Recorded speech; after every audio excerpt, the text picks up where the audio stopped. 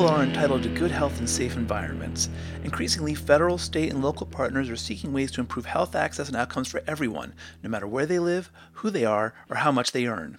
In this podcast mini-series, APT staff sit down with health leaders from Massachusetts, Minnesota, and the Pueblo de San Ildefonso to discuss their ideas on health equity, including challenges, innovative approaches, and next steps for their respective programs and communities.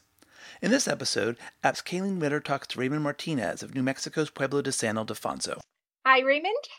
Hello, Kayleen. So thank you, Raymond, for joining.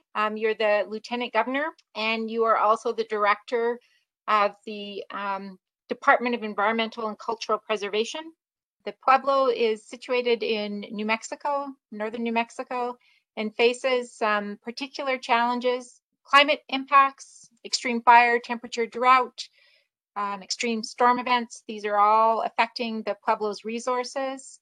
And in addition to that, the Pueblo is adjacent to the Los Alamos National Lab. And so there's a history there of contaminant issues that are also a concern. And so what we see happening is an intertwining, in fact, of these different environmental concerns. So both contaminant and health and climate and health sort of all intertwined and issues and challenges that Raymond and his team need to deal with. And we have been working with you for a number of years now on climate and health issues. And I really appreciate your taking the time to just talk about this a little together today. Sure. Thank you. Happy to be here. People across the country are affected by climate, but there are, I think, some issues that disproportionately affect tribes. And, you know, when we think about, for example, tribes are often place-based cultures and fixed in place by reservation boundaries that have been established through sort of the history of, you know, this country and the federal government. Just wondering if you might have any thoughts to share in terms of your perspectives on some of the unique aspects of climate change and impacts on Native American communities and the Pueblo in particular. Here at the Pueblo, you know, I've grown up here all my life, you know, just went away for college and some outside work, but really been here all my life. And one of the things that I've learned growing up is that how we're tied to the natural resources within our reservation, and how we use those natural resources in traditional and cultural ways. And, you know, growing up here throughout the years, we see a lot of different changes that, you know, have been attributed to climate change. And from that, we see, you know, plant material that we used to gather that is no longer available, resources such as different animal species that are no longer present here on our land due to vegetation loss, due to habitat loss, due to water loss. We have learned how to adapt, and, you know, even though they are a part of our native lives here, we still continue to use those resources, but we find ourselves having to look elsewhere besides our Pueblo reservation to be able to collect those resources and use those resources in order to keep practicing our cultural and traditional activities. You know, within the next 50 years, we're not going to have evergreen forests around in our reservation anymore. You know, they're slowly migrating to higher elevations because of, you know, needing cooler temperatures. So those changes, we've been hit by wildfires, we've been hit by drought, we've been hit by bug infestations that have really, you know, decimated our resources. So those are some of the things that we see, and the work that we've been conducting is how do we, you know, bring those back, or how do we keep what we have right now? And also getting to think at that point, if these resources do go away, what does the Pueblo have to do in order to keep its identity tied to certain activities that we do? Thanks, Raymond. Just as you were talking, it made me think, so, you know, there's this notion of the resources and sort of being a place-based culture tied to the land, and what do you do when those resources disappear from where you live?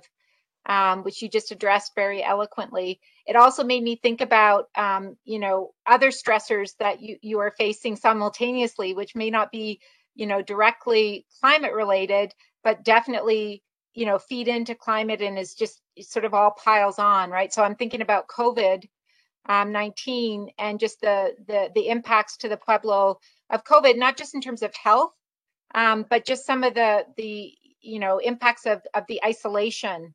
And so we have a culture that is very much founded in family and group activities. And I know that when COVID hit and part of what happened was the lockdown and folks being isolated, that took a real toll on individuals, and perhaps that was a toll that might be even greater for Pueblo members, where so much of those that the cultural and spiritual health is intertwined with group activities. Sure, and yes, it has hit our Pueblo hard. Within this area, I believe, before the whole COVID really took a hold, we were the last Pueblo out of the 19 Pueblos that were actually able to hold a feast day. And after that, everything stopped. We use that also as a teaching tool for our young youth. So they've actually missed out on a whole almost 2 years now of learning, right?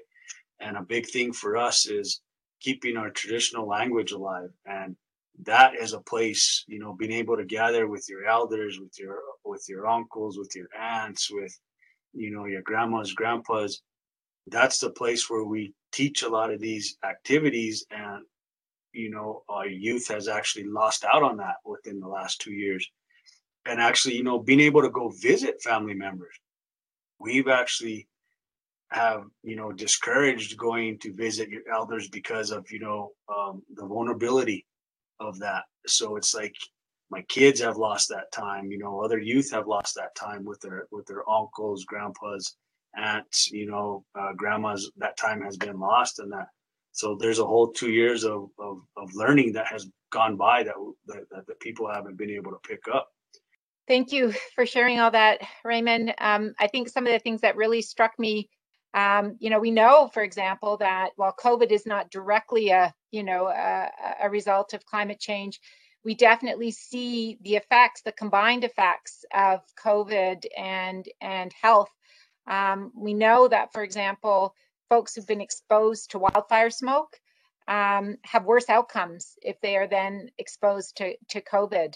And wildfire is a big one of the big concerns for the Pueblo in terms of climate impacts, with major fires and air quality being a big concern. So definitely, while it's not directly a climate issue, it definitely is tied to impacts that and intertwined when it comes to sort of the health of the community. We think about climate. So we've talked about sort of some of the disproportionate effects in terms of cultural impacts, and we talked a little bit about COVID. Another issue that the Pueblo de San Ildefonso faces in terms of environmental issues is a legacy of contamination associated with the Los Alamos National Laboratory, which is just adjacent to the Pueblo. And in fact, the laboratory facility, so the land base of that facility, is actually completely within the ancestral domain of the Pueblo. So these are the traditional grounds of the Pueblo, where we now have the LANL facility. And environmental practices and control measures have improved over the years, but this is a site where in the 1940s, with the development of the atom bomb, there were very few environmental controls and pretty substantial levels of legacy contamination resulting from that time in terms of radionuclides, plutonium, uranium, americium, cesium, and also metals and other contaminants. And so we have this sort of double whopper of issues of climate change as well as contamination, and then the potential impacts of climate change on exposure to contaminants, and then also what happens when you have both health stressors, both climate and contaminant health stressors on the poor human body at once. These are all issues that the Pueblo is facing in terms of climate and contaminants. Sure. Yeah. That is correct. All of Los Alamos National Lab sits within the ancestral domain of the Pueblo de San Alfonso. And, we are bordered with Forest Service and the national parks along, we do have the Los Alamos County and White Rock community also. But yes, that is a big issue that we've had to deal with over the past, with the contamination that the work up at the hill has brought. Right now we're dealing with chromium plume in our groundwater. And there's interim measures in place for that, and we are tracking that and monitoring that with monitoring wells that are located on the lab side and also on the Pueblo side. Again, there's other plumes that are out there that we are monitoring too, vapor plumes. There's some other RDX stuff that's going on. And just, all around we do now, because of the activities at the lab, we have a whip route that runs through our Pueblo, where they're taking waste off the hill and taking it down to the waste isolation pilot plant in Carlsbad, to store. So we have that goes right through the main portion of our Pueblo, crosses a major waterway, the Rio Grande River, but there's always that potential, and I've learned working in the environmental department over the years that, yes, the true packs that they pack them in are probably safe, but, not everyone in our community knows that. And there's always the potential for accident because, over 80% of their workforce works off the hill, and you never know when an accident may occur or something like that, on the major highways that we have here. Something may occur and we got to be ready to be able to jump into action for that. But also, you're correct that we've had climate, we've been hit with 2 major wildfires in the area, and right after that, drought. So we didn't have a lot of vegetation being able to come back in and stabilize the soil. And, for the rain that we did get right after the fires, it came in very intense storms, but washed a lot of that sediment and contaminant off of the property of the lab on the Pueblo and past the Pueblo. And we know that by studies that have been conducted is that, they're finding radionuclides in the Cochiti Reservoir. So obviously they had to have passed through the canyon systems that come through the lab, through the Pueblo, onto the Rio Grande, and they deposited into Cochiti Reservoir. So, and we still have pockets of that. We can see that, our department a few years back conducted a plutonium study in ash. And, we were able to identify the ash layers from the different fires in 2000 and 2003 or 5, Los Conchas and Cerro Grande. We were able to identify the ash layers and pick out that and send them off for sampling for plutonium. And we were finding, evidence of plutonium in those ash layers. So we know those deposits are within, those canyon systems that run through the Pueblo. Again, with drought and then with the intense, when we do have storms, the intensity that they're coming in, drop a lot of rain real quick. And that turns into flash floods that redeposit a lot of these sediments throughout the canyon systems and, moving down onto our property. And, that's a major concern that we have here at the Pueblo because of our use with what natural resources we do have available to us. That's been one of the major things that we've been looking at here at the department is, tribal risk assessment and how that is incorporated into, the climate work that we're doing right now with your team, Kayleen, is that all ties in to a lot of the work that we've been, conducting, looking at, sediment movements, species diversity now because of climate. So a lot of that ties in. And again, the whole stressors, like you're saying, is that not only are you stressed because there's COVID issues, there's climate issues, and now you have to worry about, and it's always been there, contamination issues, and that is a lot on the human body, the human mind, because, I think from some of the workshops you conducted, you saw one of the responses from our youth was we see how irritable our elders get when it's too hot, or how irritable they get when it's too cold. Those kind of things. And this is coming from youth, and they understand that, right? And it is true. You see, your temperament will change on the weather, and with those other stressors that are combined, it's like, man, it's hot and I got to wear a mask. With these different situations that you've brought up, the air quality, you can really see that here with all the smoke. We might not have a fire here in New Mexico itself, but we see the effects from all the surrounding states with that smoke. It really settles within here, and it's been bad, and that has taken, concerns of what do we do for, our HVAC systems, filters putting on our HVAC systems, in combination with the heat. A lot of our elders, they live in old adobe homes or older homes that the ventilation isn't as great, or they don't have cooling units, AC units. So they put in swamp coolers, they put in these kind of things, but are they always changing out their filters? Are they, cleaning them? So those issues come up because then they're bringing in the outside air where the smoke is. And then with the drier temperatures, we get a lot of dust storms. So now you're bringing in dust. You got to make sure that you have those filters in place and they're properly installed, because not only do there's a whole thing out there floating around that you could be sucking in with the swamp cooler, or any kind of means that, you're opening your windows because it's hot and you're putting fans there. And that has really got the public thinking is that, do we have to go out and look for funds to be able to outfit our elders with AC units with the proper HVAC, HEPA filters and UV disinfectant lightings and those kind of things? Are those the things that we should be looking at nowadays now to combat not only the smoke, COVID, and anything else that might be out there?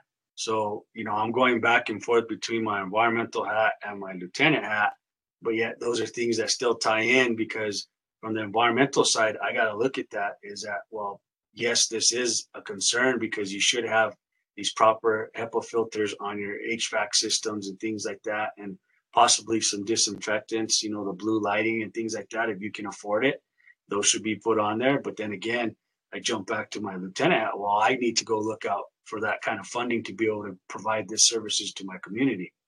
Yeah, as you were sort of talking, sort of went through the whole progression of, years of study in terms of understanding these problems and issues. And I think I think it's almost been 10 years now that we've been working with you on various, environmental concerns, from sort of the contaminant issues to climate to health, tribal health risk assessment.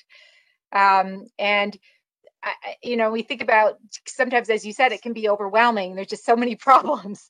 And we've been, working on characterizing and investigating over the years with you and our team here at APPS, so many of these environmental concerns, health concerns, climate. But, at this point, one thing that makes me kind of feel good is that we're starting to, as you described, we're starting to look at, okay, what can we do about this now, right? And starting to think about adaptation, in particular, climate and sort of intertwined health issues. How can we address these problems? We've identified the issues. We've worked with the community to identify a community vision, what's important to the community. So now let's prioritize what we need to do to sustain and protect that community vision and way of life. And so I think we're sort of now at that point where we've done so much investigation and planning, and now we're actually starting to, as you said, look for funding to implement, right? To actually implement the solutions. Where do we get the funding to actually, install those filtration systems in elders' homes, and what are the other, measures that we need to take, and how can we make them happen? Which feels good to be doing that as well. But it does also raise, I think, another issue that is, that challenge you said, like the funding challenge, the money challenge, right? The financial issue. And I think that's also a concern that perhaps disproportionately affects Native American communities. We can understand the problems, but perhaps, there's always the challenge of the funding. And sometimes that's an even bigger challenge for Native American communities to find the funding to actually sort of implement the solutions. It can be frustrating when here's the problem and here's something we can do, but we need the funds to be able to actually do it. Sure, yeah, and that's very important as far as capacity building. We want to be able to provide that service, to our staff to be able to build their capacity to be able to deal with these kind of situations.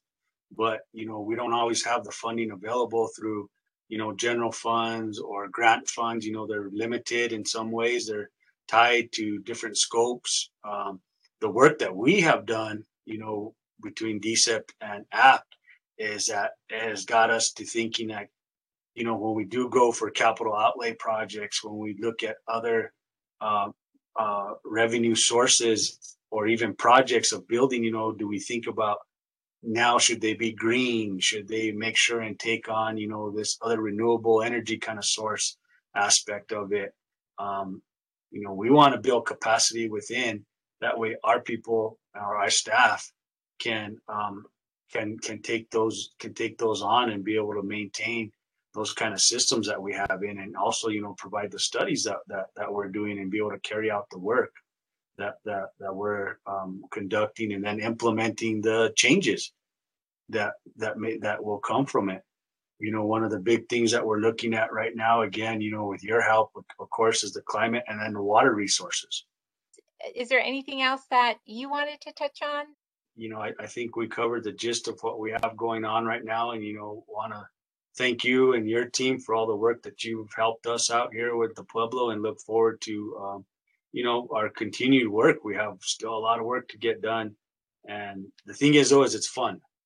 It's fun doing this kind of work, and you look forward to coming to work to do this because in a way, I know we're making a difference. Great. Well, we definitely find our work for the Pueblo incredibly rewarding and meaningful.